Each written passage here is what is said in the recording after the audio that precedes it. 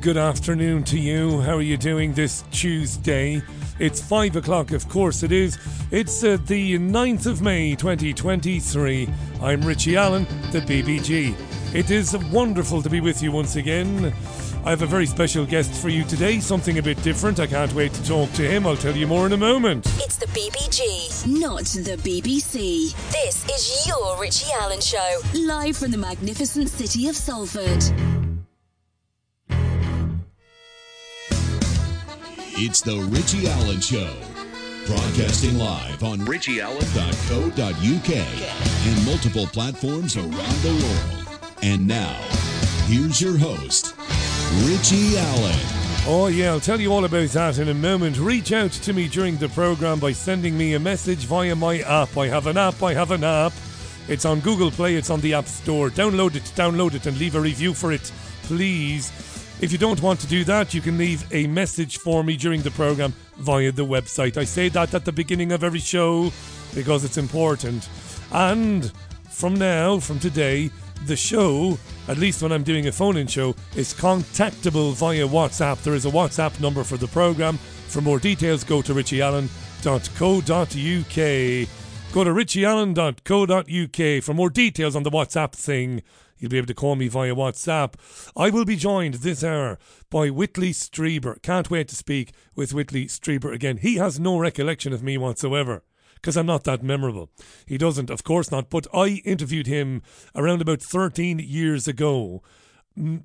God, my mathematics is terrible. Might have been 14 years ago when I was working for Talk Radio Europe. He's an amazing man. He's written more than 40 books.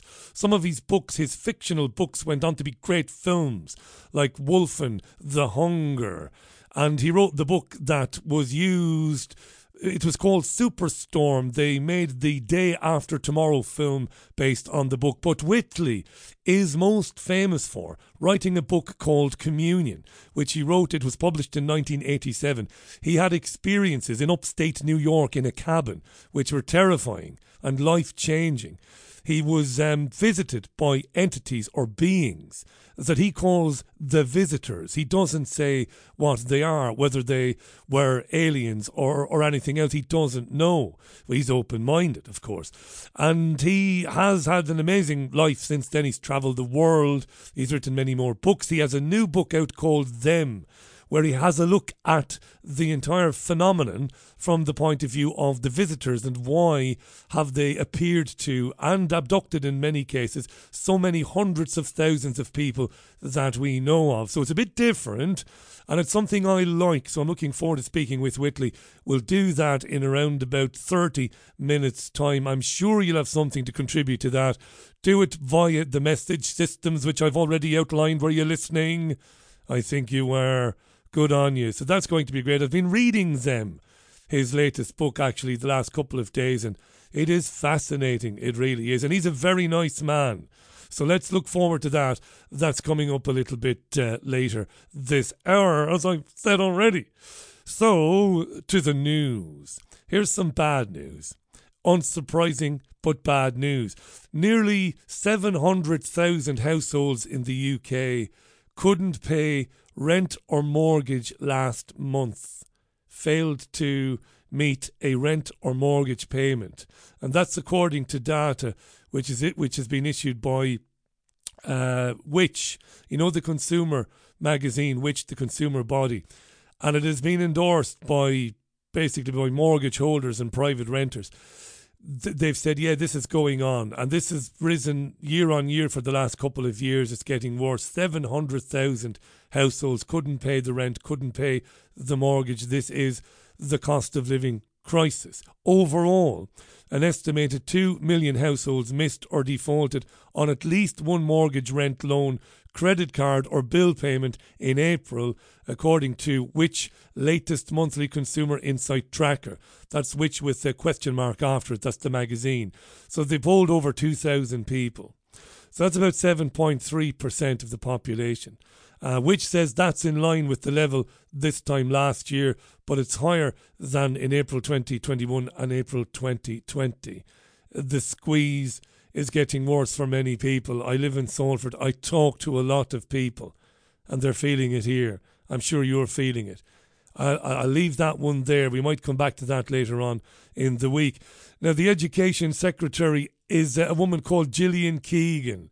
She has suggested that artificial intelligence, or AI, could be used to mark the work of pupils or even to draw up lesson plans, freeing teachers to, well, spend more time teaching. Doug, this out of the Times today. Keegan said this would be a transformative change. AI could bring about this transformative change, and she likened it to innovations of the past, such as electronic calculators and Google. She made these comments at the Education World Forum in London. You see, this is where I lament not having producers. I lament because I can't do this work alone. I would love to know what the Education World Forum is. I would like to know the names of the men and women behind it, and I would like to know the names of those who fund such organisations, but I just don't have the time. Maybe in the future, maybe Santa Claus will bring me a producer this coming winter. Maybe he won't. So there you are. I might be misgendering Santa Claus, maybe, I don't know. So the Education World Forum, that's where she was. She says AI could have the power to transform a teacher's day-to-day work. It can take the heavy lifting out of compiling lesson plans and marking, enabling teachers to do the one thing that AI cannot, and that's teach up close and personal at the front of the classroom. Gillian Keegan must think that we're all stupid, because I would imagine they are developing programs, artificial intelligence programs, to take the place of teachers and everybody else in the world, in the workplace. So she says this could be used to radically reduce the amount of time teachers spend marking. It's an assistive technology which will improve access to education. Now, who was speaking about this overnight? Well, none other than the co-founder of Apple, Steve Wozniak. I don't know how you pronounce it, Wozniak. He has warned that artificial intelligence could make scams and misinformation harder for us all to spot. Wozniak said he fears the technology will be, quote, harnessed by bad actors. He has been speaking to the BBC's technology editor. The trouble is, AI is so intelligent, it's open to the bad players, the ones that want to trick you about who they are. Are they trying to sell you something you don't want? Are they trying to trick you to get your account information? You know, we see malicious intrusions all the time, both personal and companies that get intruded, and millions of accounts get, exposed and all that. I would only expect that to become worse of a problem than it is now. Do you think regulators are going to get it right this time, nearer to the beginning? Oh, I do not think so at all. I think the forces that drive for money compared to the forces that drive for caring about us, for love, for feelings, for emotions, I think the forces that drive for money usually win out. It's sort of sad. If you were in charge of regulating AI, what would you do first? Anything's published with AI, you as a reader should be told this was created by AI, and I'm posting it to you. And the person who posted, and even the massive global broadcasting media that posted, should have some responsibility. Do you think it's just a trend, AI, or do you think it's going to be the big game changer? I think it's going to get better in what it's able to do. And hopefully, we finally, agree on, regulations that basically say you do the bad things, you're out of line, you'll be punished, and this and that. Especially to the big companies that feel they can kind of get away with anything. Yeah. She asks him next, Steve Wozniak, the Apple co-founder, she asks him, the BBC tech editor, about online harms. The online harms bill going through the House of Lords at the moment here in the UK. She specifically asks him if the police should be given access to people's WhatsApp communications, which are end-to-end encrypted, aren't they? If the police suspect somebody of doing something, shouldn't they be entitled to have a look at their WhatsApp messages?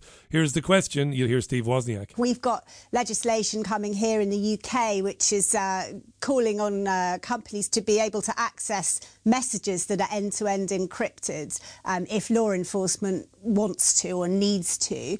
What do you think about that? That's a hard one. I don't always have the same response, but pretty much I'm on the side that we should be able to encrypt. I should be able to whisper in a friend's ear without anyone knowing what I'm saying. I should be able to talk to my wife without anyone knowing what I'm saying. And now it's all known. And I don't think that that's right as human beings. You know, what should we be? The other side is there are a lot of crimes possible on us now. And those crimes are using the internet to kind of hide data. When you want to hide, it's usually because you feel that what you're doing is wrong. So I don't know. The trouble is, do you trust any large entity like a government to have a back door so that everything you're sending in email and all that is visible? I don't know if the government's who we want to trust. Yeah, neither would I. The irony seems to be lost on Steve Wozniak that he is one of many who made such a thing possible. You know, this level of intrusion on our lives by technology, Steve has played a big part in that. And his old mate Steve Jobs, and we could be here all day naming these geeks. But maybe they didn't know what they were doing. Maybe they did. Lots of messages coming in. Hey, by the way, there is a wonderful podcast about artificial intelligence. It has been put together by Nick Ripley and Paul Ripley, the brothers Ripley. They were on this programme last Thursday talking about it. It was an excellent conversation. I just sat back and listened. It was brilliant about AI, where it came from, where it's going. It is really good. The future was yesterday. You'll get it on Spotify. You'll get it on iTunes and anywhere else you can get a podcast. I recommend it. You know who Paul Ripley is, of course. He's my pal, he's my friend, and he's my engineer. How you doing, Paul, if you're listening? Paul had to go to the dentist today to have a tooth pulled out. Holy Jesus. I can't think of anything worse, to be honest. I can't think of anything worse. I'd rather go on a date with a tranny. Let's move right on and read some of your messages. Mimi says, they think we are daft. David Icke was right. Totalitarian tiptoe. Small, slow baby steps, but we are watching and we never forget. They said Horsey Camilla could never be queen. Then they called her consort. And now look at her prancing around in Diana's shoes. We see them, says Mimi. Is she wearing Diana's real shoes? Her actual shoes? I'd imagine Camilla's about a size 12, is she? Proper big man, Camilla. Is she? Misgendering Camilla there. Can't imagine her fitting in. Diana would have been a size 4. I've got the Quentin Tarantino foot fetish. I know a lot about this kind of stuff. King of says, Richie, big love from Wigan, sunny Wigan down the road. Just down the road from BBG Towers. Long time listener, only recently commenting. Thank you, King of. Good to hear from you. Good evening, Gail. Good evening to Gaz, who says, Richie, I pay the rent and that's it. I cannot afford to pay the bills, so I don't. Food comes first. Gaz, I'm sorry to hear that, pal. And I really am sorry to hear it. We're lucky enough, us, we don't have a mortgage. We're very lucky. We don't have children. That's an awful thing to say because I think we would have liked to have had children. But our outgoings are fairly minimal. So even though our electricity and gas bills are ridiculous, we're getting by with it. You know, we're not rolling in money or anything like that. But we're not struggling like that. Maybe it'll be us next year struggling. I don't know. But if you are struggling, like Gaz, my heart goes out to you because I used to be there. Absolute abject poverty. I've experienced it, like real poverty. Expecting to be kicked out because you can't make the rent poverty. I've been there. And so is my missus. So I know that stress. That is unbelievable stress. That makes you ill, that sort of stress. So Gaz, absolutely put food on the table and tell the creditors to give you a break as long as, you know, they can give you a break. It's not easy, pal. So that's upset me a bit there. But I speak to people around here. I speak to people on the dog walks and I can see the pressure they're under. I can see it.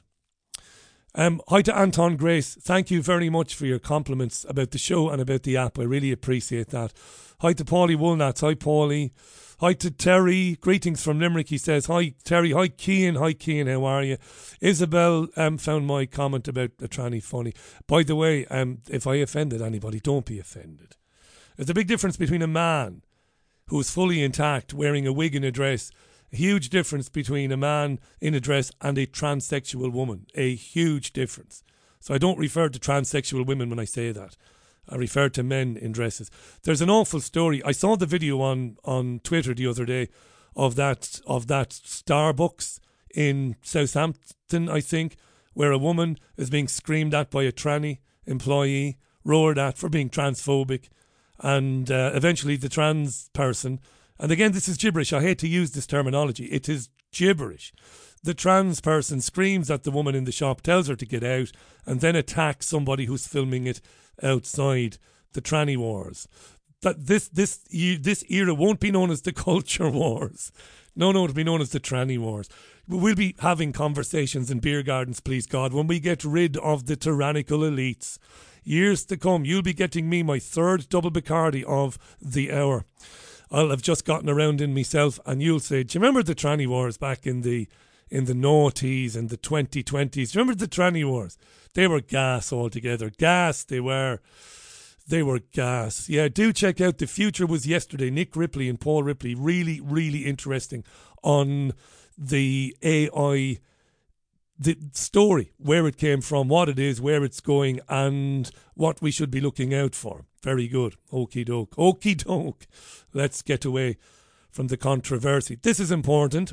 Ofcom is the broadcast regulator here in the UK.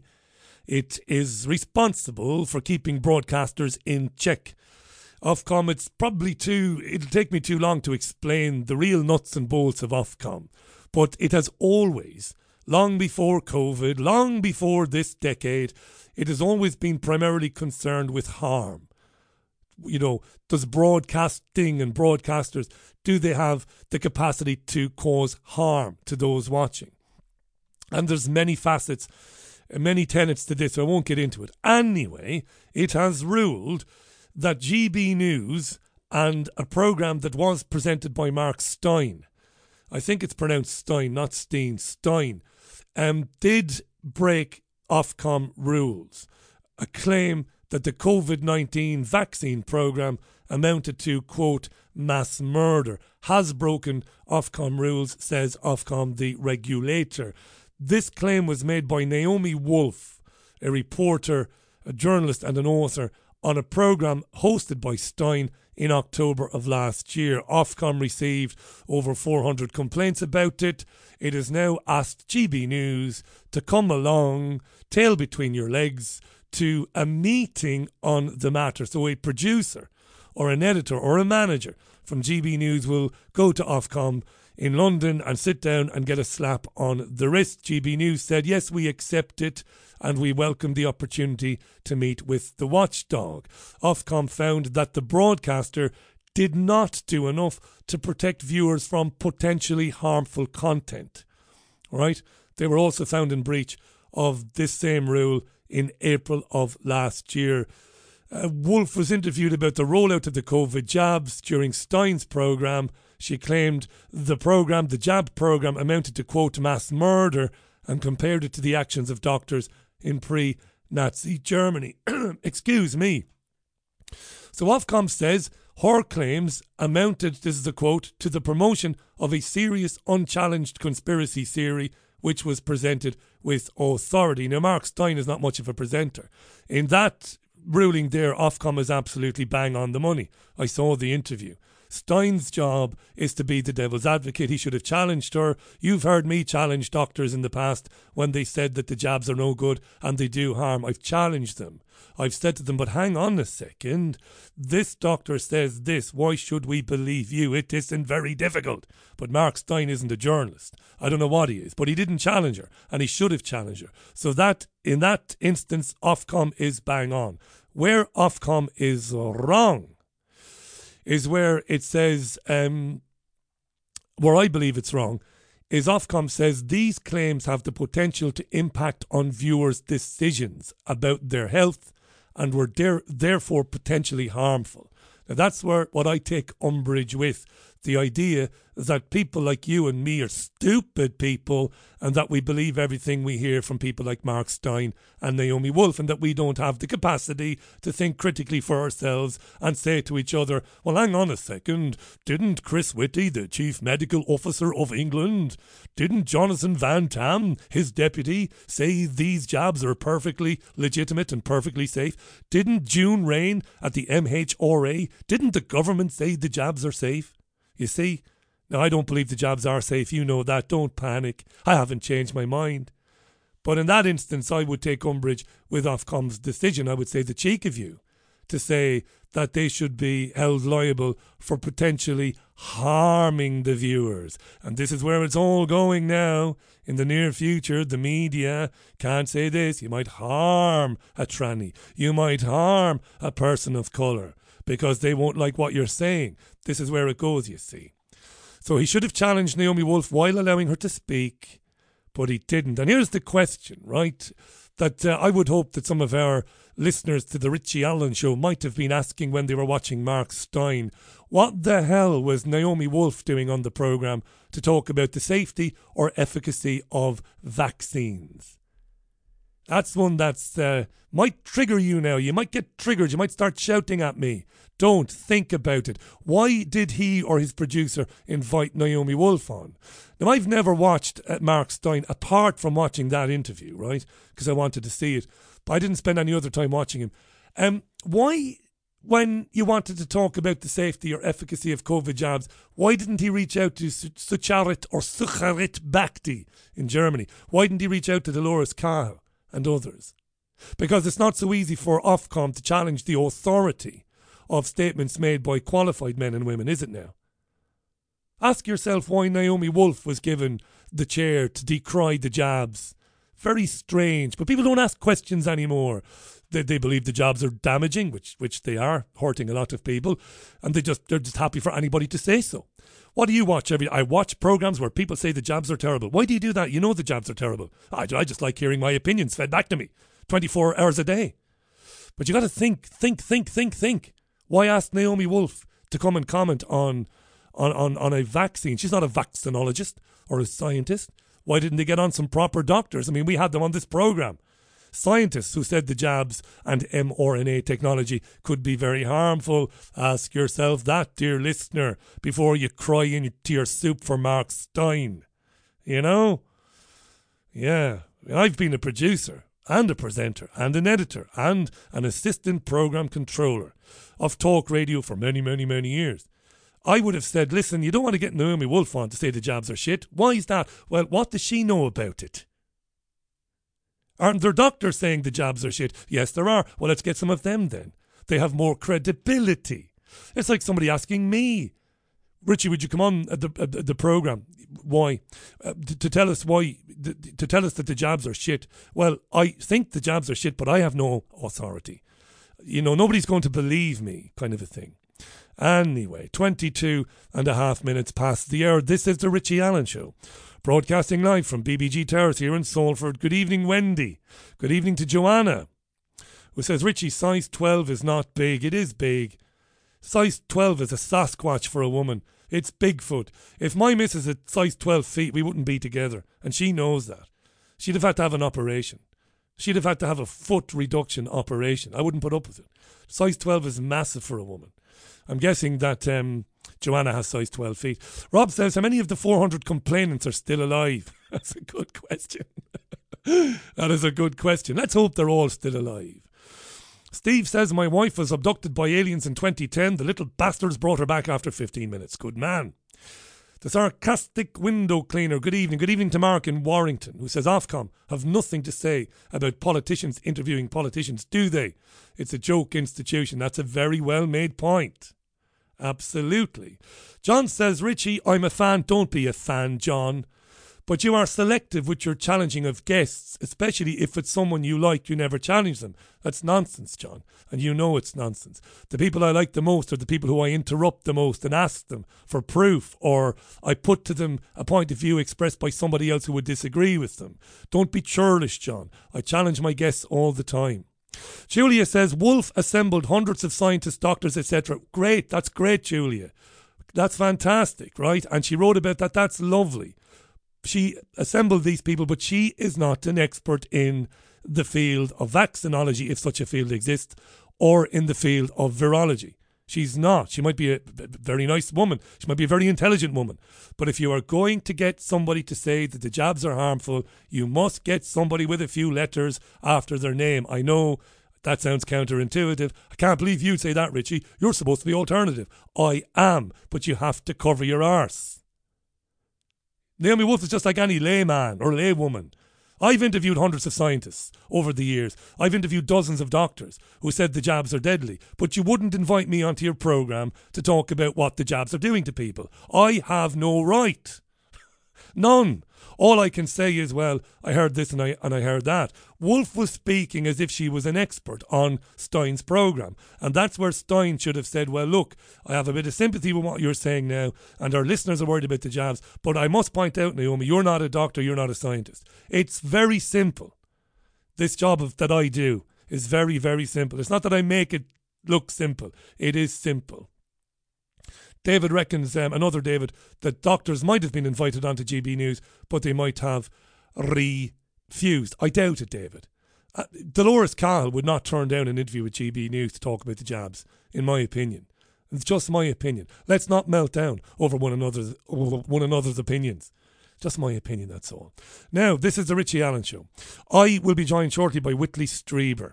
Have you read Communion? Did you see the film with Christopher Walken, which was a very good film? I remember watching it in preparation for speaking to Whitley all those years ago in Spain.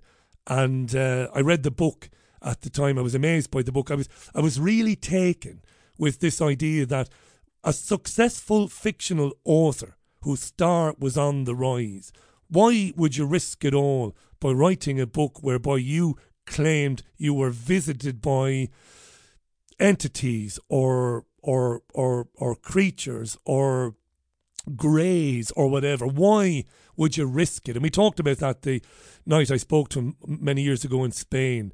And I'm convinced, having read his books, having listened to him, having interviewed him, that Whitley Strieber believes what it is he says. You might think otherwise, and you're entitled to think that. Of course, we won't ignore that. But and that's what fascinates me about people like that. It's a nice departure from the news. Whitley Strieber will be on the programme in a few minutes' time. It is Tuesday's Richie Allen Show. If there's something you'd like to contribute, do get in touch via the brand. I said it again. The relatively new app, which you can download Google Play, download on the App Store, or just send me a message via my website. As I said, comment live, top of the menu bar. Now, let me explain something which obviously some of you didn't pay attention to today. I have put a QR code on the website. I've done that so that you can connect to WhatsApp. I haven't done that so you can send lots of messages to me, morning, noon and night, whenever you feel like it.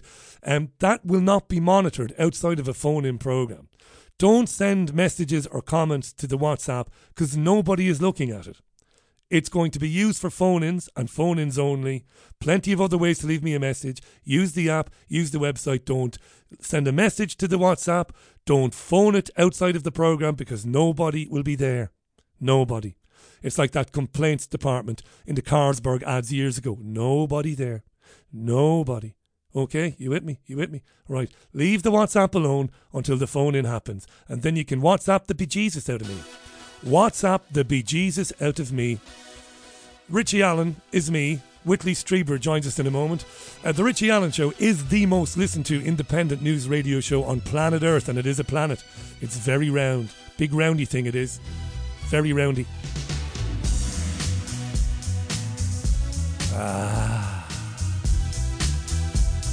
This is CeeLo Green.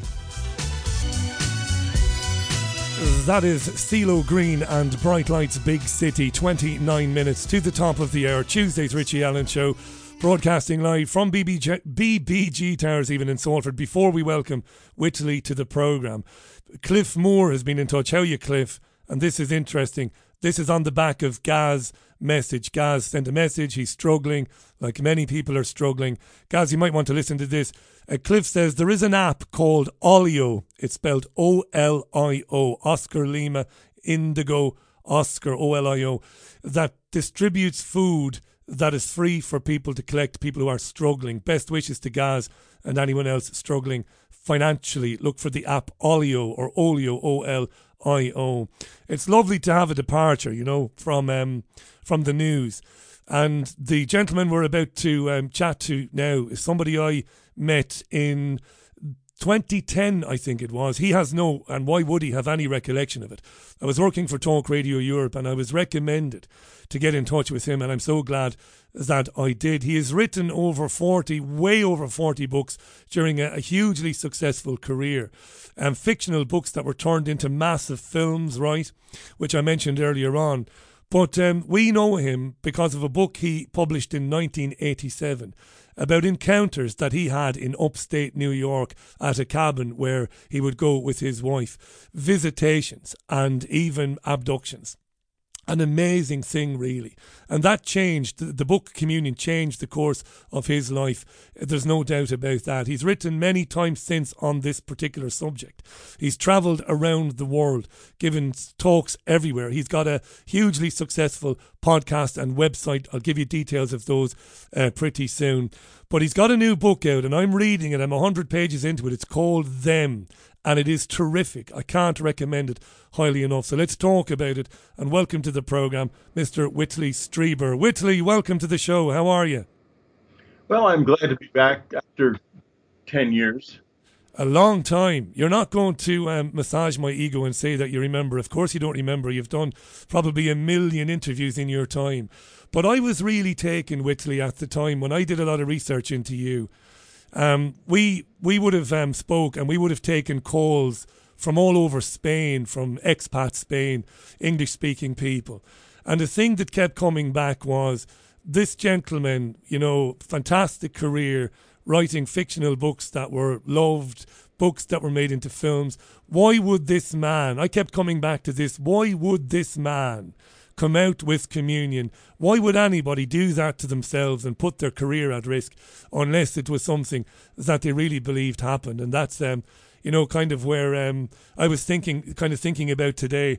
Do you know what I wanted to ask you first, right? You get asked a million times, I guess, that if you could go back to 87, would you kind of announce what happened to you in a different way because of all the stick, all the vitriol, all the abuse that you took? But I'm not going to ask you that question because I'm reading Them, and it seems that back in 1987, you were more concerned not with the abusers and the critics and, you know, the nasty people in the press, but you were more concerned about how the visitors would receive the book Communion. That blew my mind. Tell us a little bit about that. Well, after I wrote the book, at first, the short answer to why I would do this was I had no idea that it would be the explosive international book that it was.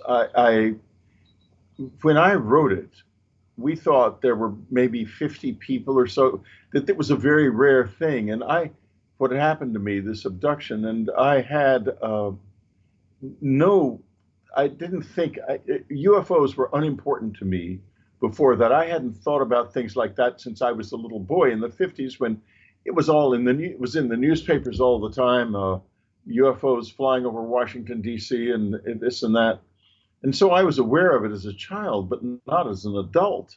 And I had, when it initially happened to me, I had no idea that anything like that could happen, or that even that there were these things were flying around the area where I lived, which happened to be the center of a big UFO wave at the time. I did not know it. And so I was, I decided to write the book, not as a book, but just to write it because a man called Robert Sarbacher, who was a metallurgist, I talked to when I was researching whether or not there was any physical evidence about this, and he did offer some. He said, well, why don't you write down what happened to you? And I thought, you know, it would be an interesting thing to do. And so I did write it down, and I mentioned it to my literary agent, and he said, well, you know, Whitley, that's a fascinating story. And why don't you send it to me? And so I sent it to him, and he said, you know, we can, if you expand this into a whole book and really do a good job on it, we could sell this. And I thought, how interesting that would be. Find out if anyone else ever had this happen. And I had met a few people who had, but I thought if I put a book out, more people may come forward. What I didn't know was, A, the United States government was heavily involved and didn't like the idea of books like that coming out at all. And B, apparently millions of people had had contact experiences. And C, the media would go bananas, which it did. And, I found myself being 3 feet away from the big American TV personality, Larry King in those days, across a table in front of millions of people with him laughing in my face so close to me that I was nearly choked to death by his breath. And it was an absolute circus. Yeah.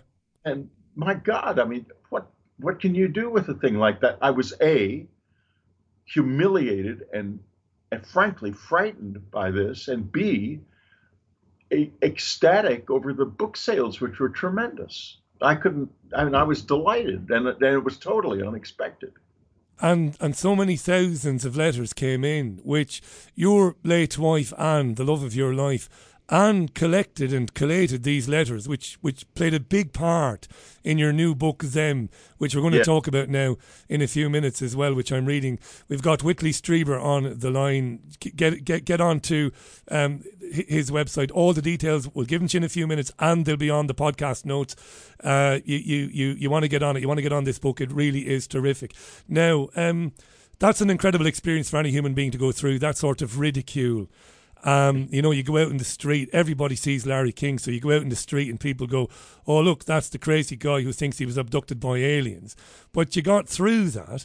And did the correspondence coming in from people from all over the world, Whitley, did that help in a big way with that kind of ridicule? Did that kind of change, the course of all of that? Did you say to yourself, well, to hell with this is a real thing, this is happening to people, unconnected people all over the world? Well, yeah. What happened after the book came out was within weeks, the postmen were coming with big bags of mail, literally big canvas bags, and pouring them on our living room floor. And it was heaping up and heaping up. I didn't know what to do about it. I said to Anne, what are we going to do? We can't possibly read these. We've got to figure out some way to just throw them out without compromising people's privacy, because their names and addresses are in these letters. She said, you might not be able to read them, Whitley, but I can. I'm going to read every single one of them. And so I said, okay. And she got a letter opener and started opening letters. And after the first day, she'd read probably 50 letters. And she said, I'm going to have some help. I need a secretary. And I said, well, we'll go to Manpower, which was a secretarial place you could get secretaries. And she said, no, I'll find a secretary in the letters just for sure. I feel it'll come up. She was like that. And not an hour later, she comes into my office and puts a letter down on the desk and says, this lady's going to be our secretary. And I said, well, it says here she's a singer and an actress. Anne says, have you ever heard of her? I said, no. Well, she said, look at that handwriting. That's a professional's handwriting. She's been trained. Anne was also professionally trained in secretarial work. She's trained secretary. She knows what she's doing when it comes to the writing. I'll call her. I said, but Anne, where does she live? She said, Whitley, she lives right down the street. And her name was Laurie Barnes, and she was our secretary for 15 years. And she and Anne together cataloged all of these letters, thousands upon thousands of them. And there are now a big university in the United States, Rice University, has collected the letters in an archive. And there are about 30,000 of these letters in the archive, all of the ones that had a complicated description of an experience. And I have to tell you, Richie, these experiences are incredible. Yeah. I mean, breathtaking. And these are not things people made up simply because when you read them, it would take some kind of an imaginative genius to make up even one of these stories. And they are so different. They are not all abduction stories. In fact, abductions like the one that happened to me were quite rare in the letters. The experiences people are having with this are exactly what you would think they would have if somebody very different from us, who knows very little about us and is advanced in certain ways, is trying to figure out how to communicate with us or how to connect with us in some way. And this speaks to the why, which we're going to come on to the various possibilities now in a few minutes. But I'd love you to stay with this for a moment, because this is what fascinates me most. You see, because I was going to say to you, okay, Whitley, so you and Anne and was it Laurie? You said the lady, Laurie, yeah. So you're going through all of this correspondence, which is voluminous, it's massive. And I was going to ask you to talk about the similarities, like were there certain things coming up an awful lot? But then you just said that so many of these letters didn't describe in detail like what happened to you in upstate New York. That fascinates me. That, but were there? Let me go back to that question. Were there things that kept cropping up that led you to think, well, this is just not people making it up. This is a guy in Taiwan. This is a guy in Dublin, Ireland. This is a woman in Outer Mongolia, and they're having this exact same vision or seeing this exact same thing, or they're being taken to the exact same place. Were there one or two things at the time where all three of you went, wow, this keeps coming up? Well, I will say this. There wasn't, it's the letters have to be digitized and analyzed using a computer before we can say for sure whether or not there are details that are consistent from letter to letter. The truth is that what happens is so varied that it's just extraordinary. One thing that is fairly consistent, though, is that it starts with an approach of something very strange that in many different ways will come into the life of somebody. One example is a young girl sees a light in the window of her bedroom where she and her sister sleep, and looks out the window at night and sees this disc that's landed in their garden behind the house in a clear place in it.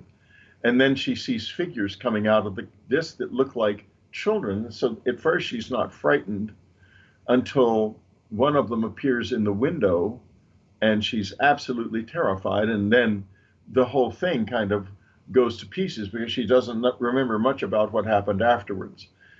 So that's the closest.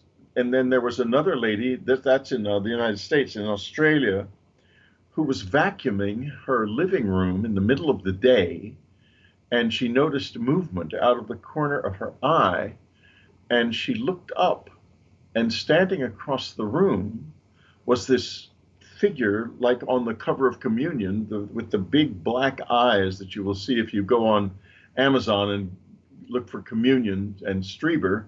You'll see that cover with the big black eyes and that face, which is what I saw.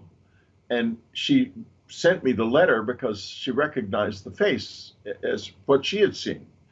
And anyway, she looks at this, and there's this thing there, and these other two smaller, dark, sort of brown creatures are beside it.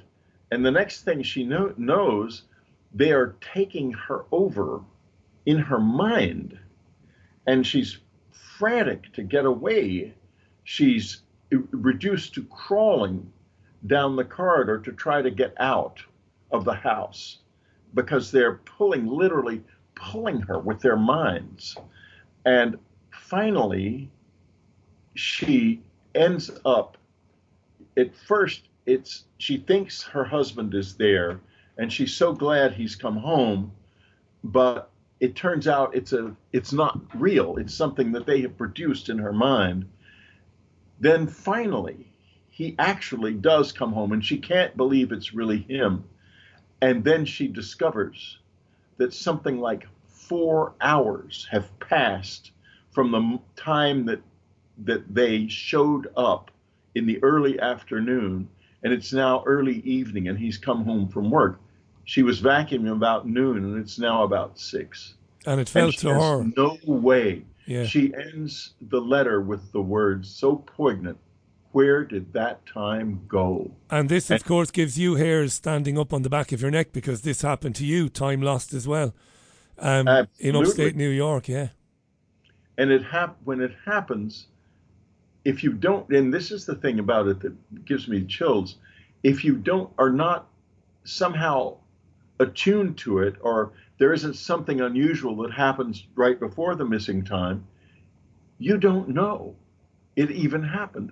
So how many people does this actually happen to who don't even notice it? And how many people, I nearly said something stupid. I nearly said how many people don't have courage. That's a nonsense. I totally understand why people wouldn't come forward, because you know, you've said in the past, I've heard you say hundreds of thousands, but you know that it's probably many, many, many more people who it has happened to, and they think, well, if I say this to anybody, you know, this could have profound implications for my relationships. It could have implications for my career. I guess, Whitley, maybe far more people have not come and spoken about it than those that do. That would be my guess, to be honest. I think you're absolutely right. Why, especially now that people have seen up front and in public, so many people who have spoken about it publicly humiliated, they wouldn't. I think there'd be even more hesitation now than there was then. In fact, it's much more difficult to talk about this now than it was in the past. Yeah. Or as far as writing is concerned, there was a time when publishers welcomed my books. And now I have to publish my own books because this is considered a taboo subject. And, you know, there are so many, it's so different now than it was even 10 years ago, when there's so many things you can't say, so many things you're not allowed to write about. We're censoring ourselves tremendously. And anyone who writes about what is known as rejected knowledge, which is an example of rejected knowledge, rejected not for any good reason, except that the powers that be don't like it because they can't control it and they don't know what it is. Now, in those days, publishers would willingly publish you if you were talking about rejected knowledge. They liked it, and so did the public. Now the publishers will not touch it. They won't go near it now. One of the things that I think you mentioned it in the introduction, and you are a terrific writer, and I'm not kissing your ass. You really are. You're so readable. I mean, I would say that, you know, you really are. The book is so easy to read. All of your books, really. I mean, I've read your fictional books. You know, I'm big into sci-fi and horror anyway, so I knew all about you even before Spain, 13 or so years ago. But in the introduction, you kind of hint at, I mean, you acknowledge, this is what I love, two things I've always loved about you. Number one, you've never said this is what's going on or this is what is not going on. You've kept an open mind from day one. This is why I think you use the term visitors. You don't say aliens. You don't say UFOs. In fact, you prefer unidentified aerial phenomenon as a term, don't you, to UFO. Yeah. So you keep a brilliantly open mind, and I love that. And and you write so well, and you acknowledge things. This is the kind of writing that we kind of miss these days. You acknowledge things. You will put stuff in your books that might contradict something maybe that you might, you know, hold dear as a theory. But one of the things that does frustrate you, and by God does it frustrate me, while we have had an attitude shift in the last few years, like the Navy has released videos and the Navy has admitted, look, we don't know what this is. It doesn't look like it's, you know, using, you know, the aerodynamics that we understand, or even physics. So that's all very good. But you remain frustrated, I think, do you? That we've had millions of encounters, millions, I reckon. Yet, where's the really great video, the really great photograph? This must be a source of frustration to you. I bring that question up in the book. Yeah. Because these encounters are very common, but there is no piece of video I can point to that definitely is a video of an encounter. There's nothing in the public record like that. And you have to ask, with all of these cell phones around now, especially recently in the past 10 years or so, why is there so little? There are lots of good videos of UFOs, of UAPs for sure. And even the government, as you said, the US government has released some, and now I believe the British government released one or two too. But no images of these visitors and no images of anyone being abducted or the interior of one of these craft or anything like that, that you can point to and say, this is definitely real. I think there are a lot of some out there that may be real, but they may also be good fakes. And there's one very realistic one where the being talks about being from the future and all this stuff.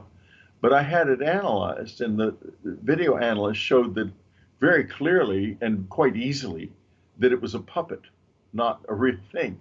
And someone had made this. And that's generally the case when you see video or pictures of supposed aliens. It's almost always something faked. Why? Why don't we ever get a picture of them? I can't answer that question, but I wish I could. Yeah, especially with, I was sent a new phone recently. I get a new one every couple of years, and it's ridiculous what you can do on the phone. 20 million megapixel cameras. We've got all of this technology now. Yeah. Add AI to that, and we're going to have some really good fakes out there soon, I'm sure. But I would not say that every image I've ever seen is a fake. But I would not say also that any image I've ever seen is something I would put out and say, this is real. I can't go that far. Folks should get on your website, by the way, after the programme. It's unknowncountry.com. You'll get links to Whitley's books there. We have Whitley Strieber on the line, hugely successful author and all-round good egg, as we say in these parts. And lovely to be talking about this subject. Something that, because I mentioned you're coming on, right? So I did a little video today. So usually what happens then is quite a few emails come in. Ask him this, Richie, ask him this. One of the most intelligent questions. This comes in from Abigail, who's listening to the programme in Limerick. I think it's the first time we've ever heard from Abigail. She says, Richie, what happened to Whitley was terrifying, but it was also very physical. And it was painful. And, I'm paraphrasing this, it's a long email. So she says, how nearly 45 years later, you won't thank me for that, nearly 45 years later, how do you feel about those visitors now? Because that was a traumatic experience.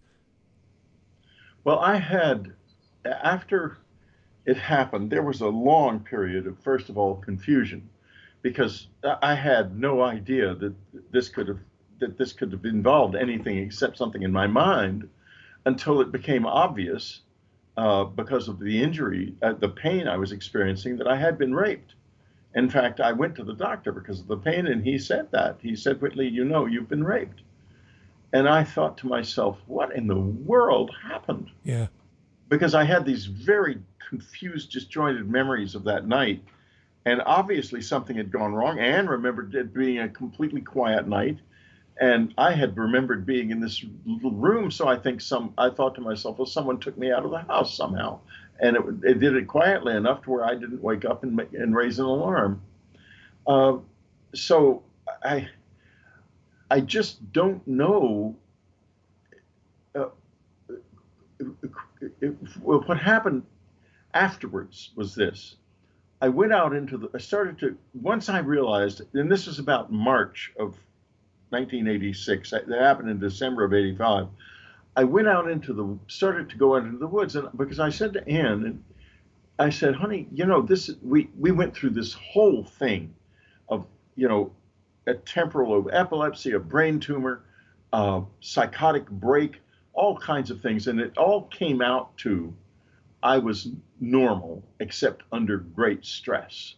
That was what all of the tests revealed. And so we finally faced the fact that it was an unknown experience. And I said to her, they're real in some way. And I think I want to try to reconnect with them, not because I thought they were good or nice or pretty in any way, but because, my God, they were real and they were not us at all. Yeah. That was why I did it. I started going out into the woods at night to demonstrate to them that I was ready for more contact. That And took there some was guts, a Whitley. lot more. That took some guts. I mean, and of course, as you just said there, when I rudely interrupted you there were more encounters after that, but that took courage. I mean, you'll play it down, but that's gutsy. I can assure you, I know what it's like to walk up to a gallows, because the first night I had to consciously force one foot in front of the other in that very quiet place surrounded by forest. And we had a little lawn, and beyond the lawn was the woods. And I got to the edge of the lawn. I could not go further. But a few nights later, I went all the way down into the woods to the place where it had happened. And I sat there trying to gain control of myself and to make this part of me, to master it. And, you know, if you read in the scientific literature about the human mind, you find that curiosity is more powerful than fear, except in moments of immediate threat. And that's why we're all over the world now, by the way, and why we set off, and it's probably why we're willing to eat things like oysters. Because curiosity is very powerful, and I just kept thinking, they're real. And, you know, I didn't want to hide, and it was hard not to hide, but they reciprocated. They actually came back into my life, and I wrote 2 more books, Transformation and Breakthrough, with more experiences. And Anne said, and she was so uncanny. She seemed to be completely in control of this. You know, we went through all these fights and everything, and I was trying to get her to leave me because I thought I had become psychotic. And if I ended up in a mental institution, she wouldn't be able to divorce me and would have no means of support for her and our son. I finally faced the fact that I had to tell her. And I sat down with her and I said, honey, and at this point, our marriage was so rocky that she was thinking I was going to say we need a separation. So she was very teary. And I said, Annie, I'm sorry to tell you this, but I think I was taken aboard a flying saucer by little men. And she looks at me and she says, oh, thank God. Did you? I thought you were going crazy. Oh, that's wonderful, isn't it? Wonderful answer. And what an answer. The rest of my life started with that answer. Yeah. And the rest of my married life. And Anne took hold of the thing.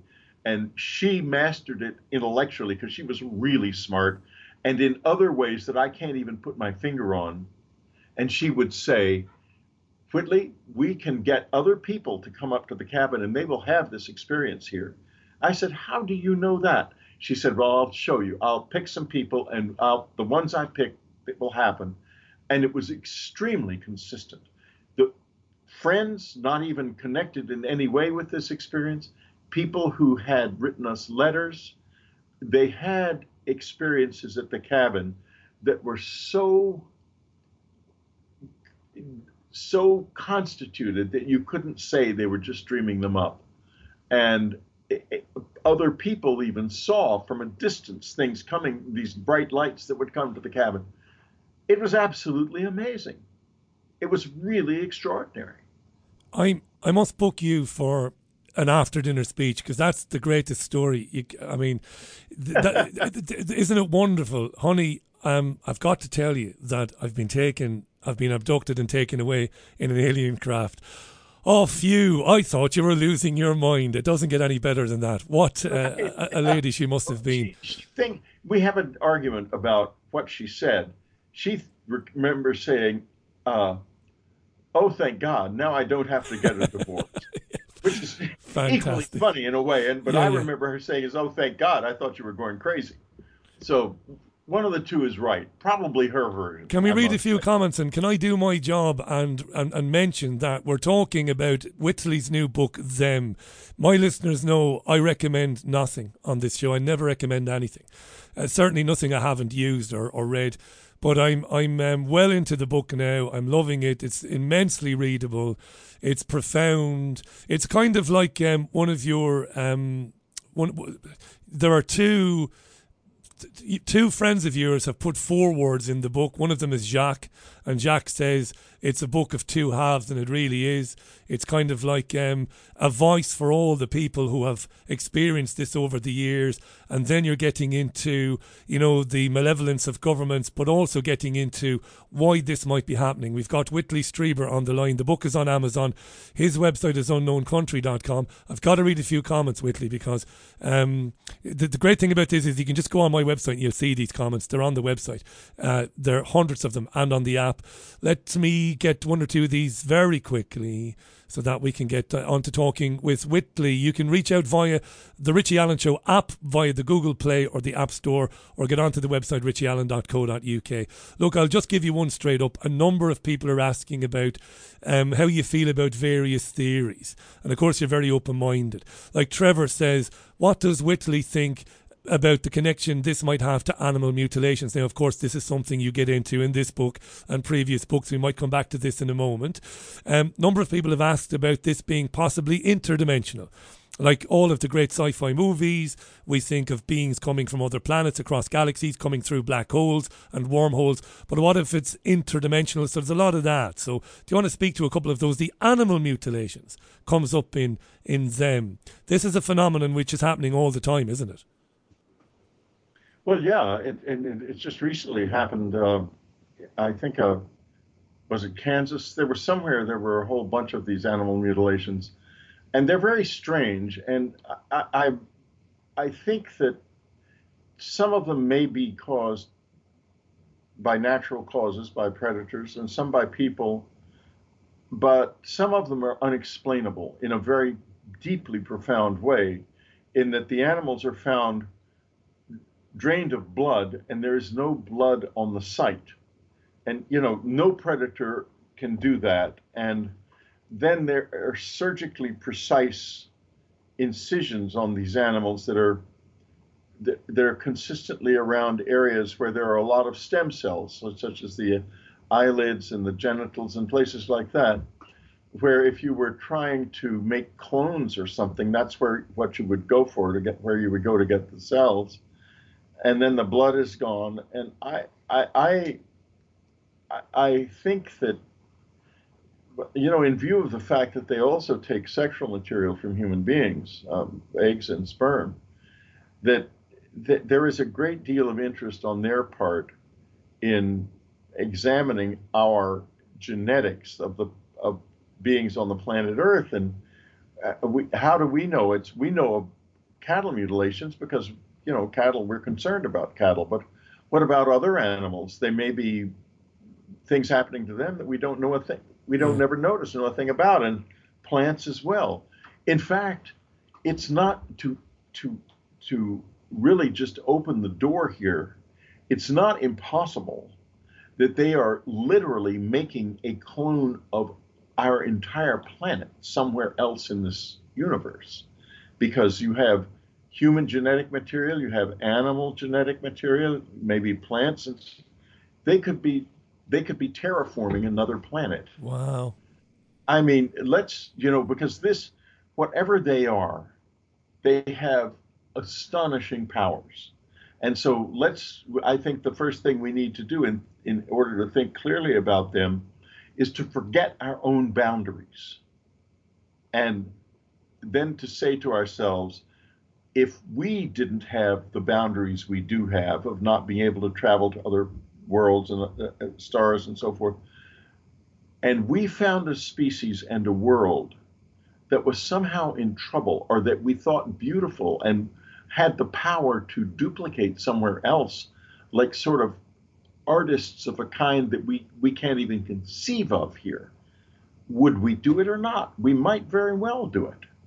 So when you talk about the cattle mutilations, like everything about this, you are talking about a little part of a very big mystery. But the operative word is always mystery. Mystery, yeah. Absolutely right. Whitley Strieber is our guest. Isabel has been on to say this, and we've had a number of people mention this. And again, you mentioned this in the book, and you've mentioned it before previously. We're speaking to Whitley Strieber about his new book, Them, which I recommend you read. You can get it on Amazon. You can go to his website to find out more about it. Now, Isabel says she's been listening recently to Sarah Breskman Cosme, and she's written something about women who are under hypnosis, and when they are under hypnosis, they mention these really clear visions of alien abduction and becoming pregnant. I think I've read. I've read this in them, but some women are not pregnant, and then they find out they are pregnant, and then you have the opposite. Some women were pregnant, and then they're not pregnant. Yes. What should we think about that? Well, what we should think about that is that they're meddling around with our sexuality. That's malevolence, isn't it? That's not nice. Well, for us it is, but then again, yeah, we meddle around with animal sexuality all the time in exactly the same way. I think the real issue here is that they don't understand how we think of ourselves, or that we think of ourselves as different from the animals on the planet. To them, it's quite clear that we are just another animal, perhaps a more interesting one in some ways, I would think or hope. But they are not according us rights that they don't accord, that are different from, or respect, I should say, that is different from what they accord other animals, except they mutilate cattle. But they generally, I don't think, mutilate us. I have one or two stories that I've followed up on, but not with much success. So I don't think they do that to us. And that may be a sign that they are aware of that we are sentient, but not concerned enough to stop whatever their program is that involves taking sexual material. No. Yeah, and that's because you did say that we've got to think of them outside of our own parameters of understanding, physiology and understanding psychological limits. Because people have been saying to me, what happened to you was a terrible thing. I mean, they didn't give much consideration as to how you would feel about the visitation afterwards. And of course, you've heard none whatsoever. And you've heard from many thousands of people who've had similar experiences, and people who have had implants left in, which have caused problems, and people who have had, what is tantamount to a sexual assault, and has been very problematic. Yeah. Well, our women, I mean, my heart, when a woman is carrying a baby, that is the most sacred thing, and this in an instinctive and biological level, it is the most precious thing she can do. And this is why she's in the world. And to have that taken, and then when she repeats her story to be told that she's crazy, is awful. Must be horrendous. It's worse than what happened to me. All I had was semen taken from me, but I didn't have something that profound and that intimate happen to me. That is awful. But at the same time,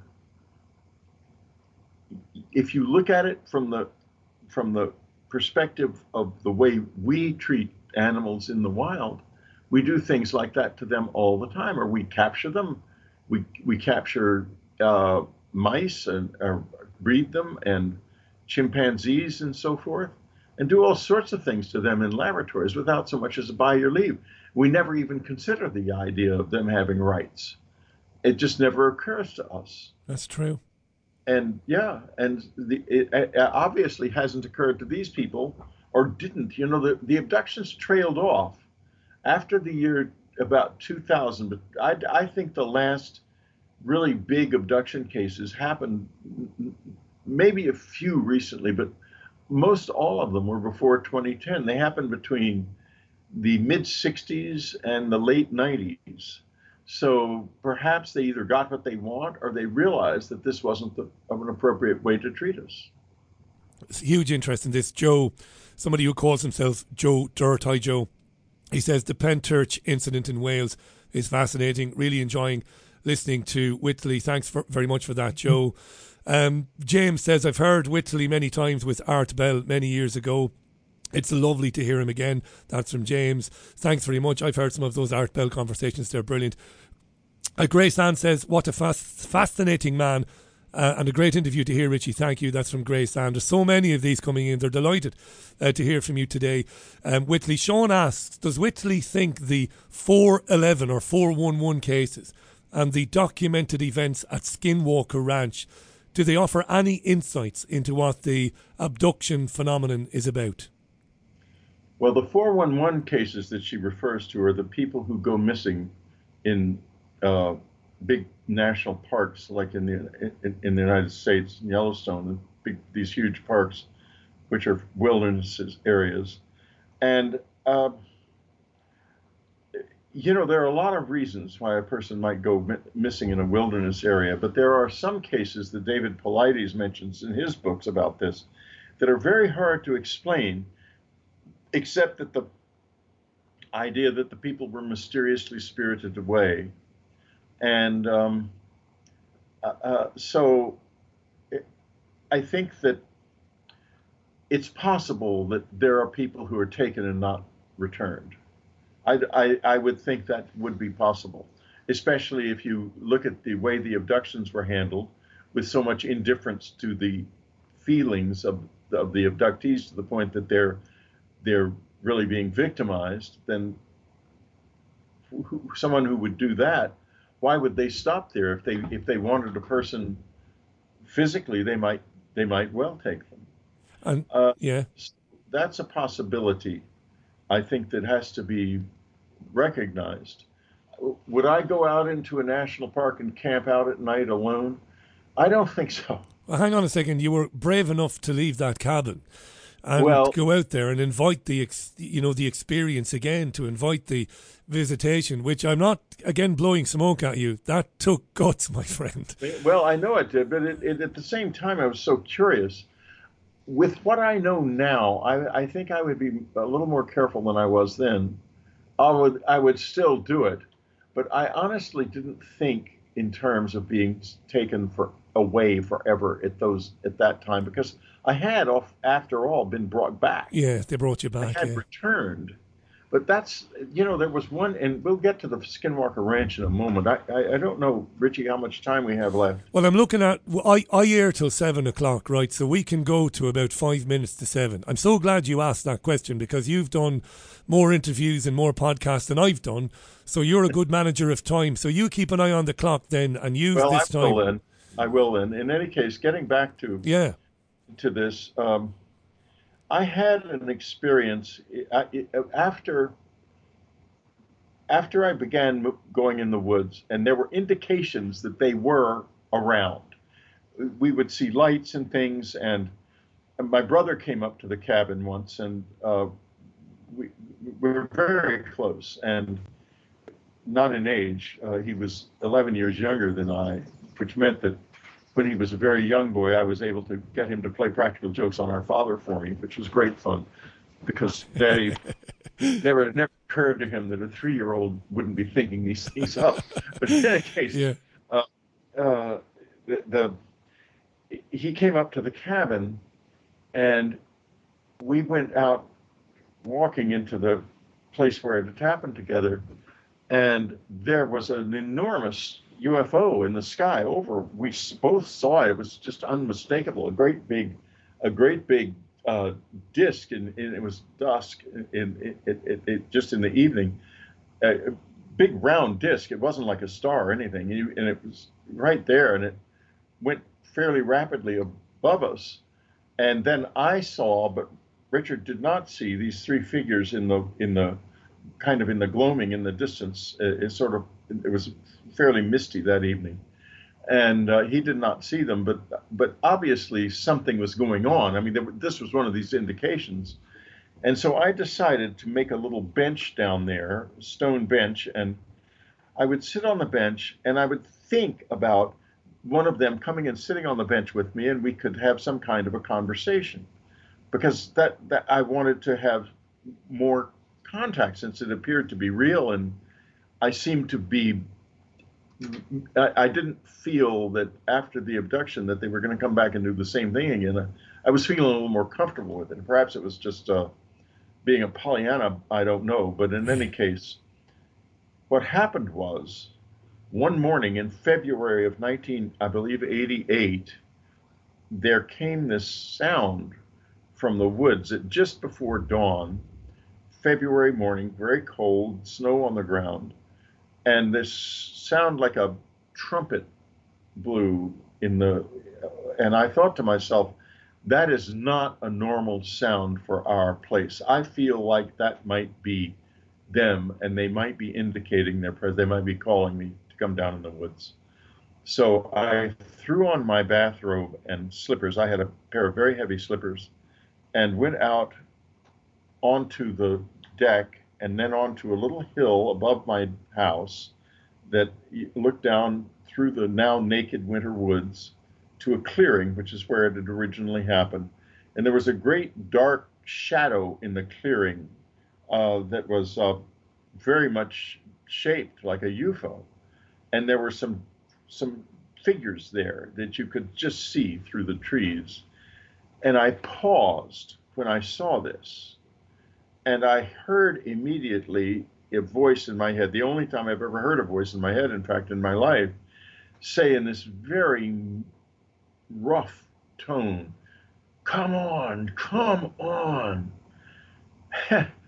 That was not going to make me get down into those woods. In fact, I decided at that moment, if I go down there, will I be taken forever?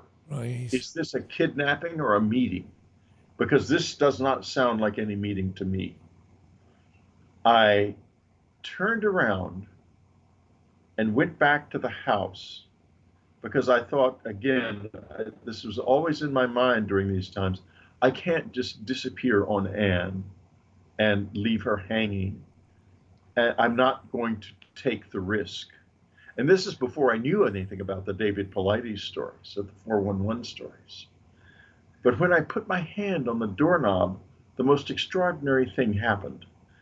There were 3 cries from above the woods.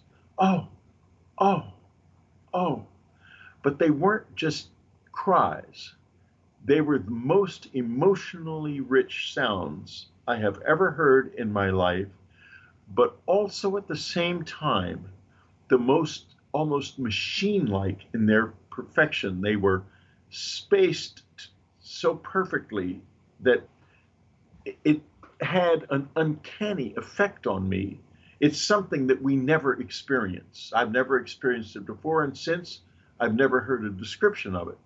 But it caused me to lose my ability to hear music for nearly a year. Music sounded very muddy. The beats were off, and it was very sloppily put together just from hearing those 3 tones. A year afterwards. That is extraordinary. It took a year for me to get over that moment. That's how powerful it was. And so I wasn't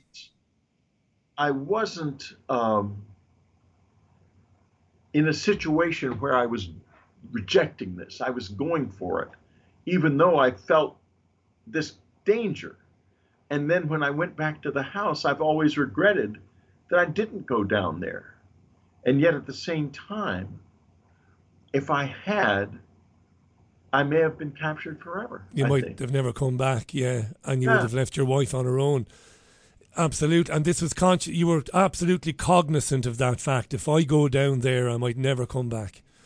Well, when I heard that voice, it was so rough and mean. It sounded like the voice of a soldier who, not a soldier, but one who didn't like me very much. And there's no way I'm going down there. In fact, I was glad that I wasn't dragged right out of the cabin, frankly, again. And when was the last time you popped up to the cabin, up to the area? Is it something you do from time to time? No. No, what happened was I have been to the cabin recently, but back in the 90s, we were doing okay with the books because people will buy a book from a controversial author. And I was finished with Communion and writing fiction again, and I was sort of past all of that. But then South Park, the I don't know if you have it here. It's a very popular cartoon TV show. Yeah. In the States, and they came out with their first episode. It was very much hyped and a huge thing. Was a lampoon of me. Yeah, I remember. Yeah. And people will buy a book from somebody who's controversial, but they will not buy a book from a laughingstock. And I basically became that for having been raped. I had the experience of being laughed at by millions of people for my rape, which they chose a phrase from the back of Communion. In the front of Communion, it says very clearly, I was raped. In the back of it, it mentions, under hypnosis, I mentioned it as a rectal probe. Yeah. They seized on that, and the rectal probe became an international joke, and me along with it. And we essentially lost everything and ended up in a little condo in Texas, barely hanging on by our fingernails. And what was your mindset when this was going on? Look, I do this radio show. It's got an audience. It does okay, but I don't get recognised very often. Once in a blue moon, maybe. But I mean, you were instantly recognisable. And the rectal probe, that level of humiliation.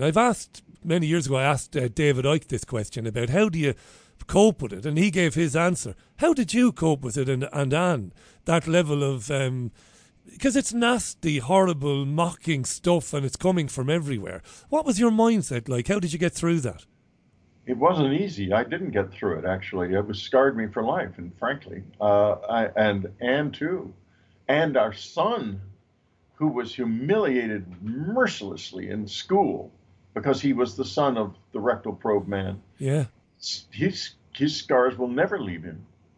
Why would they? And did that have an impact on your relationship with your son? Later on when he grew up, did he resent you? It had and has such an impact. Like, he had many experiences when he was a boy with the visitors that he used to report in great detail. And we were quite careful not to expose him to my stories. It was never spoken about in the house. Only if he brought it up was it spoken about. But now he says he doesn't remember a thing. He will not allow his children to read any of my books. They've never read my books. And he will not allow me to speak about this at all in his presence or the presence of his family, nor will he allow me to be even in the house when they socialize with their friends. I have to leave. That's not easy, I don't imagine. No, but I love him dearly, and I love my family, and I understand his position perfectly, very clearly, and I accept it. And it was something that was done to us by people having fun being cruel, and that's one of humanity's worst traits, but it is there. It's a heavy price. I believe that something happened to you. I wouldn't have interviewed you all those years ago if I didn't, I don't know exactly what happened to you, and one of the reasons I like you and I'm drawn to your work is because you repeatedly say that ultimately I don't know. Something definitely happened, and that's something that you came to understand over the years through the thousands of people you met, and we hear from so many of them in the book, in them, that this is real. This is not imagination. This happened. What happened and why it happened, that's the eternal quest for you, I suppose, and for everybody else who had the visitation.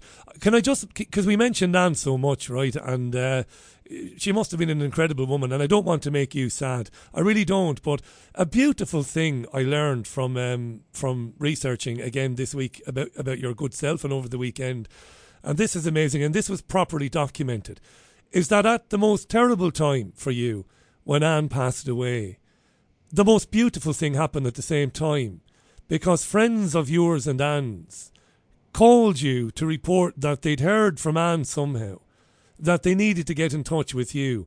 But Anne had left the physical body. She had died. That's an amazing story, that. And beautiful as well as tragic. Do you want to just talk about that? What do you think was going on there? If you had to make your last 5 books, what was happening there, do you think?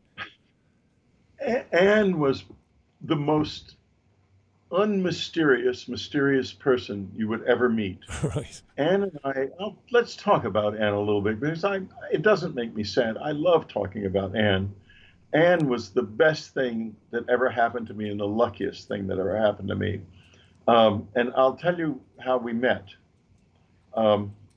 I was living in London. I'd been going to school here, and I'd finished and was back in the States and living in New York, absolutely alone with nothing. I had gotten a job in the advertising business simply because it started with an A, and I was working at Benton and Bowles because NW Air, which I'd looked up in the phone book, didn't hire me, but Benton and Bowles did. So I was in the A business on the B's. That's how I was beginning my life. And actually, I like people, and so advertising was actually a very good place for me to be. And I was enjoying my career a lot, but I was terribly lonely. And I went to a couple of singles bars, and it turned out all the men there were always airline pilots and doctors and lawyers. But I had a feeling that they weren't. They were something less than that. And I'm not a liar. My dad taught me the one thing you don't do is you never lie. And so I would say I was a media planner, and the girls would immediately disappear because that's a sort of low-level advertising job. If it still exists, I don't know. No future there. No future. Run, ladies, run. Yeah. Right, exactly. So they were going, and I'm not the prettiest fellow on the block either, a handsome fellow on the block either. So there was that.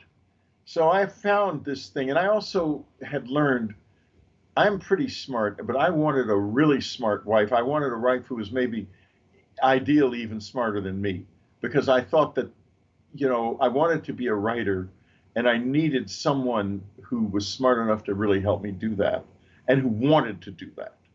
And so I went to this thing called Mindmates that I saw in an ad in a newspaper, and they sent this enormous package of things to fill out, essays and stuff. And I thought, boy, this is serious. So I filled it all out and sent it in. A couple of weeks later, a letter, I almost said email, but a letter showed up in the mailbox, and I opened it. It was from Mindmates, and it had a list of names. And there was something immediately obvious, strange about them. All except one of them had a last name that was either the name of a fish or something close. And I thought, this is really weird. Is the truth that there's only one name here and these are all fakes? So I called one of the fish, or she was actually salmon, not salmon, but in any case. And she was real, but we didn't hit it off. So I thought, no more fish. I'm trying the one that's not a fish. That was Anne Maddox. And I called her, and I went to pick her up for lunch. She was working in an office. And I walked in, and this beautiful girl was sitting at the reception desk, big brown eyes looking up at me, and in all ways, a highly desirable female, to say the least. And I thought to myself, oh my God, I hope Anne Maddox looks something like this girl. And I said, I'm here to meet Anne Maddox. And the girl said, I'm Anne. And Brilliant. We were not apart for more than 2 weeks for the next 45 years. And it wasn't only because of her beauty, it was because of her fabulous heart and brilliant mind. She was tremendously brilliant, far smarter than me, so much so that I thought at first, what have I bitten off more than I can chew here? Because this is a woman who understands physics and all kinds of things that I can't even come close to. But we had a wonderful marriage. And when the communion, I've already said what happened when I clued her into what had happened to me, the communion thing, but she took it in hand and understood it very well. And one day she came out of her office in the 90s and said the most important thing about it that I think has ever been said. She said, Whitley, this has something to do with what we call death, and that hardly ever comes up. But the UFO people don't want to hear that. They want this to be aliens from another planet with all the same belt buckle or whatever. No, this is something far deeper than that. And the reason she said that is that time and again, the letters would say a dead friend or relative was involved. Right. And with these aliens. And when we had people coming up to the cabin, we would often have situations where someone would say, well, my dead brother showed up this afternoon on the road, and I thought he was real, and I asked him to come down to the cabin, and he disappeared before my eyes. And Anne would always say, the visitors will be here tonight, because there was a connection of some kind, and it's as if wherever they are from or whatever they are, they don't have a veil between the living and the dead. And realizing this, she said one day, and when Annie passed away, I'd completely forgotten this. She said, Whitley, we have to make a pact together. The first one of us who passes away, if it's possible, will contact friends and tell them to call the other one. Because you and I, being the people we are, will never believe it if it's done directly. So years pass, Annie gets terribly ill with cancer, and she dies. On that night, the grief was extraordinary. I was sitting in the living room. My kids were taking a walk, and they're very good kids. Never think that they aren't. And the first thing that had really happened when she was just at the edge. She began to speak to us in our minds, and my daughter-in-law said, Mother says she wants to die in a pair of red pajamas. And that afternoon, it was Anne experimenting with whether or not we could hear her, I'm sure. And she jumped up and ran out to a store immediately and bought red pajamas, and we put her in them. And then right before she died, we were having dinner because she'd been in a coma for a long time. And I heard her in my mind say, Whitty, I'm dying right now. Just as clear as a bell. And I ran in and held her in my arms. Anyway, an hour and a half later, the phone rings, and I think, oh God, the last thing I want is a phone call. But it was one of Anne's friends, and that no one knew yet. We hadn't told anybody. And I answered it, and it was a woman named Belle Fuller, and Belle said, Whitley, I just heard Anne's voice in my ear saying me to call you. And I thought, how strange.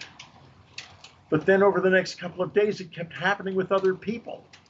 And I remembered, my God, it's the pact. She's doing it. You'd forgotten about the pact. Completely, yeah. That's beautiful. And that was Anne's doing it.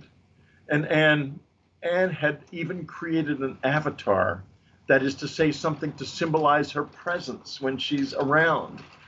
And she did it starting in the January before she died in August. She already knew what she was doing. She was extraordinary. So this avatar is the white moth. And in January, she started trying to get me to memorize a poem of William Butler Yeats's called Song of the Wandering Aengus. And I thought, why is she wanting me to do this?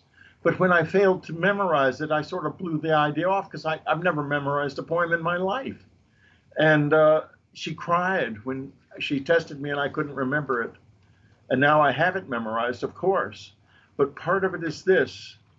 When white moths were on the wing and the moth-like stars were flickering out, that stanza, those two lines rather, are important in the story because what then happened, I have automatic cameras in the house, of course, in hopes that the visitors will show up and I'll get a video, for goodness sakes.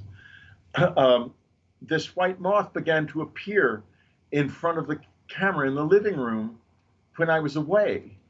And I was at a conference, and one of the people at the conference was very psychic. And I said, look at this moth keeps appearing in front of my camera and making the camera's alert go off and say there's movement.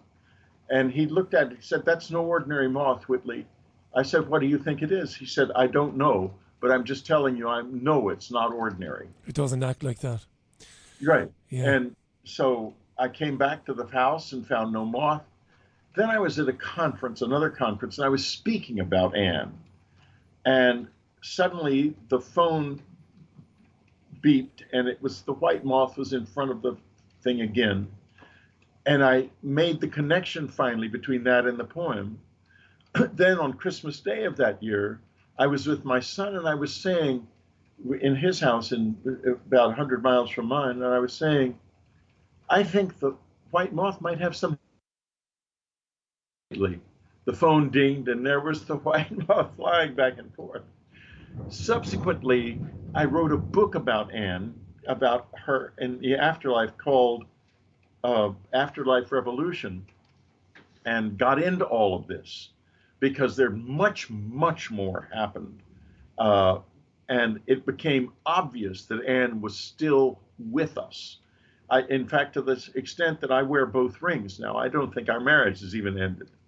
So you wear both rings. God, yeah. that's so romantic. So I was at another conference, and I was presenting the book at the conference. And it was a conference of a bunch of academics and professors and scientists who were looking at me with pretty unbelieving eyes, let me put it that way. But then they all went to lunch, and they were at this lunch in February in upstate California where there's no moths. And they're all sitting around a big table, and this white moth comes and circles the table. And they were all amazed. They're all applauding. And then we have, and the conference is over a couple of days later, we have a final banquet and in a big banquet hall. And the white moth appears again in the middle of the banquet hall, flying around. And there was a podcaster, Jeremy Vaney, there, who Anne liked. He used to have podcasts on our website. He still does once a month, in fact, on the website. And he was sitting there, and the white moth circles the room. Everyone's laughing and applauding, and everyone is thinking, could this be a coincidence? Then the white moth proceeds to land on his head, and I have a photograph of that. And then it takes off again after a couple of seconds, flies toward there was a big fireplace in it. It flies toward this mantle. There was no fire going. And before all of our eyes, it just simply poof, it disappears like a magic trick. And that was so utterly convincing. And since then, and many people see the white moth and who are on my website and so forth, and they're in touch with Anne, and Anne is there for them in all kinds of remarkable ways and has helped me in my life immeasurably since this happened, since she passed on. And the main thing she has helped me to know is that it does not end. This is a journey, but death is only a passing from one state to another. And Anne being Anne, you soon learn that she's having a lot of fun, that it's not bad on the other side, and it's not terrible at all. I asked her so many questions. I asked her questions like, what is enlightenment? And her answer was, enlightenment is what happens when there is nothing left of us but love. What a life aim to have. And I asked her about compassion, and she said simply, each of us is all we have. And if you look at any other person, no matter how you feel about them, despise them, love them, whatever, and you think of them in that context, it changes everything immediately. It kind of does, doesn't it, when you think like that? All we have is each other. Whether All it's, we have. yeah, And that other person is in there, and whatever they may be, they are as alone as I am in me, and they are all they have. That person is his whole universe, and whatever happens to him is what he has or she has. And yeah. it makes you respect other people very much, and it's so important in this very egotistical world full of fancy celebrities parading around. Yeah, You might be well known to people, but don't you do that. yeah. You're an ordinary person just like everybody else. I wonder, is Anne somehow present today? I don't say that in any way to be rude or to be silly, but I've been working pretty hard in very recent times on my own tolerance. So I'm stunned that you've brought this up, really. I don't believe in coincidences. You're there down south and, you're in the UK for a while. I'm up here in Salford. I've been working really hard on that notion that each of us, all we have is each other, really, and working on not being annoyed by the idiosyncrasies of people and just appreciating people for who they are. And I've been working on that because that's profoundly important now more than ever, I think. Oh, I think so, because there's so much hate in the world. My God, I'm looking at the Yeah. United States. Every day there's another shooting. There was one just down the street from where I live yesterday. And I'm sure, everyone in the UK, you've got all kinds of problems here, like we do everywhere. But so far, you don't have that. No. A knife is a harder thing to kill with than a gun, thank goodness. Can I ask you a question, Whitley, on this? Excuse me again for interrupting, but I'm looking at the clock. I hope when you get back to New York in the summer, if you find a bit of time, we might do another couple of hours, because there's loads that we could have gotten into today. But blame me for kind of meandering around. That's kind of how I can't help that. I'm a bit of an idiot like that. But I've loved every minute of this, and I'd love us to pick it up again in the summer. We're speaking with Whitley Strieber. His book, Them, is an absolute must-read. I can't recommend it highly enough. Do check it out. Go to his website. Find him on Twitter. You'll find Whitley Strieber on Twitter. There's only one. And follow him there. These things you described, and what Anne said to you when you asked her for that bit of knowledge, and she said, like, all we have is each other. Do you feel, just to be a little bit newsy or politically to talk politically for a moment, but I do believe that forces in, whether it's governments and whether it's the forces behind governments, the think tanks and the NGOs, I think there's a deliberate agenda to turn us against one another, using identity politics and sorts and things like that. And I think one of the reasons they do that, by they I mean, again, the governments and their World Economic Forums and all these groups, is because they want to keep us as far away from understanding what you've been talking about for the last few minutes. They want us not to understand that. And they push these things. And that's why you've got young people. As terrible as it is to take a gun into a supermarket or into a school, something has gone terribly wrong in the life of that young person.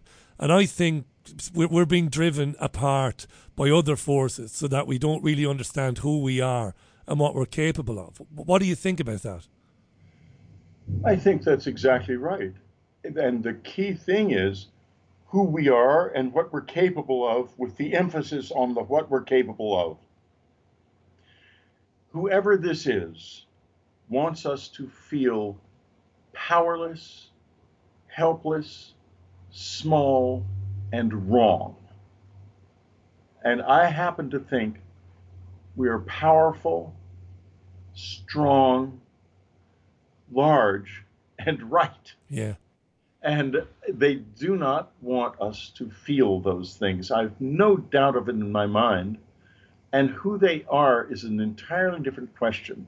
I don't know. And sometimes I think to myself, perhaps all of us are victims. Or perhaps there are small, very powerful groups who are basically afraid of the power of other human beings to truly be themselves and express their full worth into the world. Yeah. But if you look at history, you have to think to yourself, what in the world would cause anybody to start these crazy wars that make no sense? World War One made no sense. It was simply a matter of using machinery to kill young men in mass quantities. Millions and millions of men. Millions of them. And the same in World War II. And the Jews, I mean, what in the world? Who would do that? And yet they did it. And nowadays you have this, Putin, his country was in good shape. Everything was going well. And then suddenly he wrecks the whole thing and wrecks another country for no apparent reason. And you have the Chinese, out of just apparent arrogance, wanting to get involved in a war with the United States. And I don't know who would win that war, frankly. In the nuclear age, none of us would win. I think that's the answer to that one. That's the other thing. Why in the world do these people fool around with warfare at a time when the least mistake could end life on Earth? And you know what? When it comes to the invasion of Ukraine, I mean, I'm an anti-war pacifist. I agree with you. There are no excuses for invading countries. I don't say but. You might be waiting for a but. I suppose Putin supporters would say that the United States and France and NATO, particularly NATO, they have really encroached on Russia over the last 30, 35 years in ways that they promised at the end of the Cold War they wouldn't do. That's not an excuse for invading Ukraine, of course. But it's complex. And yeah, it keeps me up nights because you never know what's going to happen. Really, ultimately, what lunatic idea. I mean, rather than try, do you, in the time we have left, I mean, just because you mentioned Russia and Ukraine, isn't it interesting that our governments here in the UK, the European Union, right, and the United States, they keep talking about arming Ukraine. Nobody, not a single politician, has the courage, or at least hasn't been allowed to say, what are we doing arming? Why shouldn't we be insisting that we get two sides around the table and we find some amenable, resolution for everybody, and we stop this once and for all? All the politicians want to do is keep arming them, which to me, Whitley, I don't know what your opinion is, that's just insane to me. Well, why didn't the West recognize the fact that Russia was being put under a great deal of pressure? Yeah. As you pointed out earlier, it was perfectly obvious to anyone who looked into it at all. I wasn't surprised when Putin lashed out, but what does surprise me, if you look across the whole of history, it's just one lunatic war after another, and people feeling pressured and going and old men sending young men to their deaths. Yeah, rich old men sending young men to their deaths. There's instinctual about it, because like in a lion, pride of lions, the old lion will fight off and often kill the younger lions until they finally get strong enough to kill him. But if you look at human history, it's always the old men with the epaulets on their shoulders sending the young men into situations where they all get killed. Yeah. And that's going back all the way to the beginning of time almost. And there's some kind of deep instinct there, in other words, that we don't have a hold of. But the other question is the one that you've touched on. Is there some kind of hidden machinery that is involved? And I have to say, when you look at this UFO thing, it's clear that they absolutely do not want something to come out. And it's deeper than just, oh, UFOs are real and we don't want to say that. Everybody knows they're real now, or anyone who's got any sense. And that therefore probably someone's coming out of them. I mean, why would they be zipping around in the sky and never land or never come? And they're interested in us. And if they weren't interested in us, I think it would be very embarrassing for us, frankly. In any case, Who suppresses that? Who wants to make us feel confused and disempowered and unable to control our own destiny? Because what if I had known this could happen to me before it happened? The whole experience would have been very different. And maybe I wouldn't have fought like a trapped animal. Maybe what happened to me wasn't even meant to be violent and bad the way it came out. Because after all, they did have something there, this machine that kept saying over and over, what can we do to help you stop screaming? And they were trying to calm me down. And I think if our side had handled it differently from the beginning, maybe that wouldn't have been, maybe it would have been a very different sort of experience. An educational experience, maybe. Something far more profound. Yeah. Something I understood and agreed to, instead of having to be carried out of my house like an animal being carried out of his burrow. Can we pick this up, like I said, another time? I know you've got a pretty busy schedule. It doesn't have to be in the summer. It can be in the autumn or the fall, because we're just about out of time. And before I go, I've got to read one or two comments. But I want to say, folks, go to unknowncountry.com. That's Whitley's website. Look for them online. You'll get it at good online book retailers, which I'm reading at the moment, and I'm fascinated by. I really am. It's terrific. In fact, I'm going to get a paperback, or I'm going to get, because my missus won't use the e-reader, so I've got to get her the book, so I'll do that. It's a very small fee for you. That's my very small fee for you coming on today. Not that you wanted a fee. You didn't ask for a fee at all. Can I just say from the bottom of my heart, thanks for sharing such a personal experience. And of course, I mean everything today, but your experience of Anne passing away and how that happened, that's meant a lot to a lot of people. And if you get a chance, if you go onto my website where it says live comment, you'll see some beautiful messages there. I'm sure you're used to them anyway. We're done. I want to tell the people who left those messages, I am going to read them, and I thank you very much for them. Well, thank you for coming on today. Unknowncountry.com, them by Whitley Strieber. I look forward to the next time. And give our mutual pal, Martin Noakes, a big smacker on the cheek from me, will you? A big kiss. I wouldn't dare to do that. But I can hear him in the background. Yes, Martin is a great guy. He's one of the great guys. Wonderful. He writes extraordinary music, and it is very special. And where do we find your music, Martin?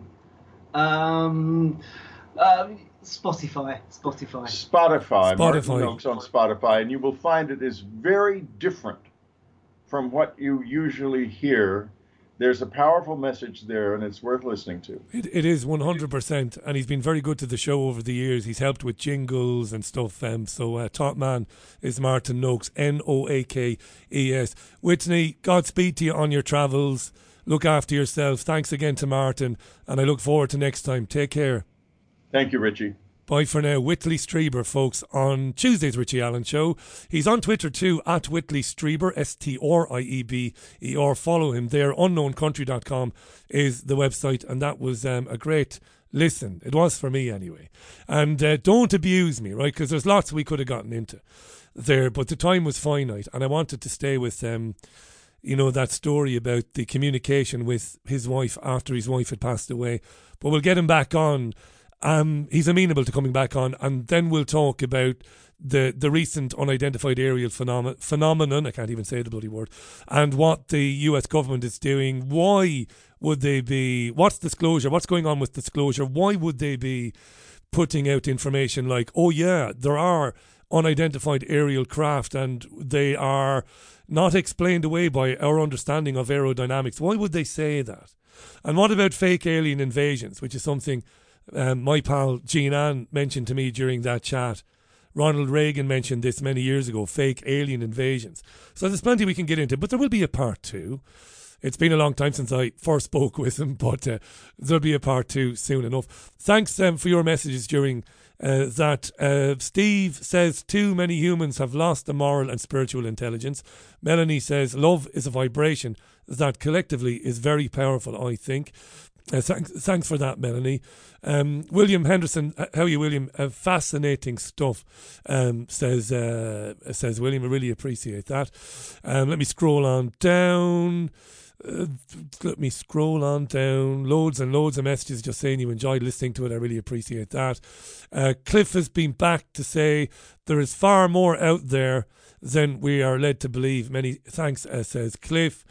Linda says the same. Bob has been on to say, great chat with Whitley. Thank you very much. There are many messages coming in. So thanks for them. Right, that's about it for me. Tomorrow, I will be taking telephone calls and Skypes and what have you. So I'll keep, as long as the Skype still works, we'll take Skypes and phone calls. But I will use WhatsApp tomorrow as well. So there are 3 ways to contact me tomorrow. About 5:30 tomorrow, we'll pick up I'll be picking up your phone calls. You might want to talk about some of the themes that we discussed with Whitley today. If you want to do that, that's fine. It's your thing. I don't set the agenda for the phone in. So from 5:30 tomorrow, Wednesday, I'll be taking your telephone calls, Skypes and WhatsApps. Now, if you go to my website, richieallen.co.uk, you will see there is a story about the WhatsApp, and if you open it, there is a QR code. It's really weird how it works. If you have WhatsApp on your phone, you go into WhatsApp, you open the camera, you scan it, and it will connect you directly to me, so that we're connected, so that anytime I do a phone in, if you want to send me a message during the phone in or ring me during the phone in. But please be cognizant of this. The WhatsApp will never be monitored outside of the phone in shows, because there are plenty of ways to contact me, and that's the answer to that, right? Okay. Thanks again to Whitley Streebers. Thank you for listening. Until tomorrow. It's bye from the BBG. Enjoy the rest of your Tuesday. Take care of yourselves and one another. Bye now.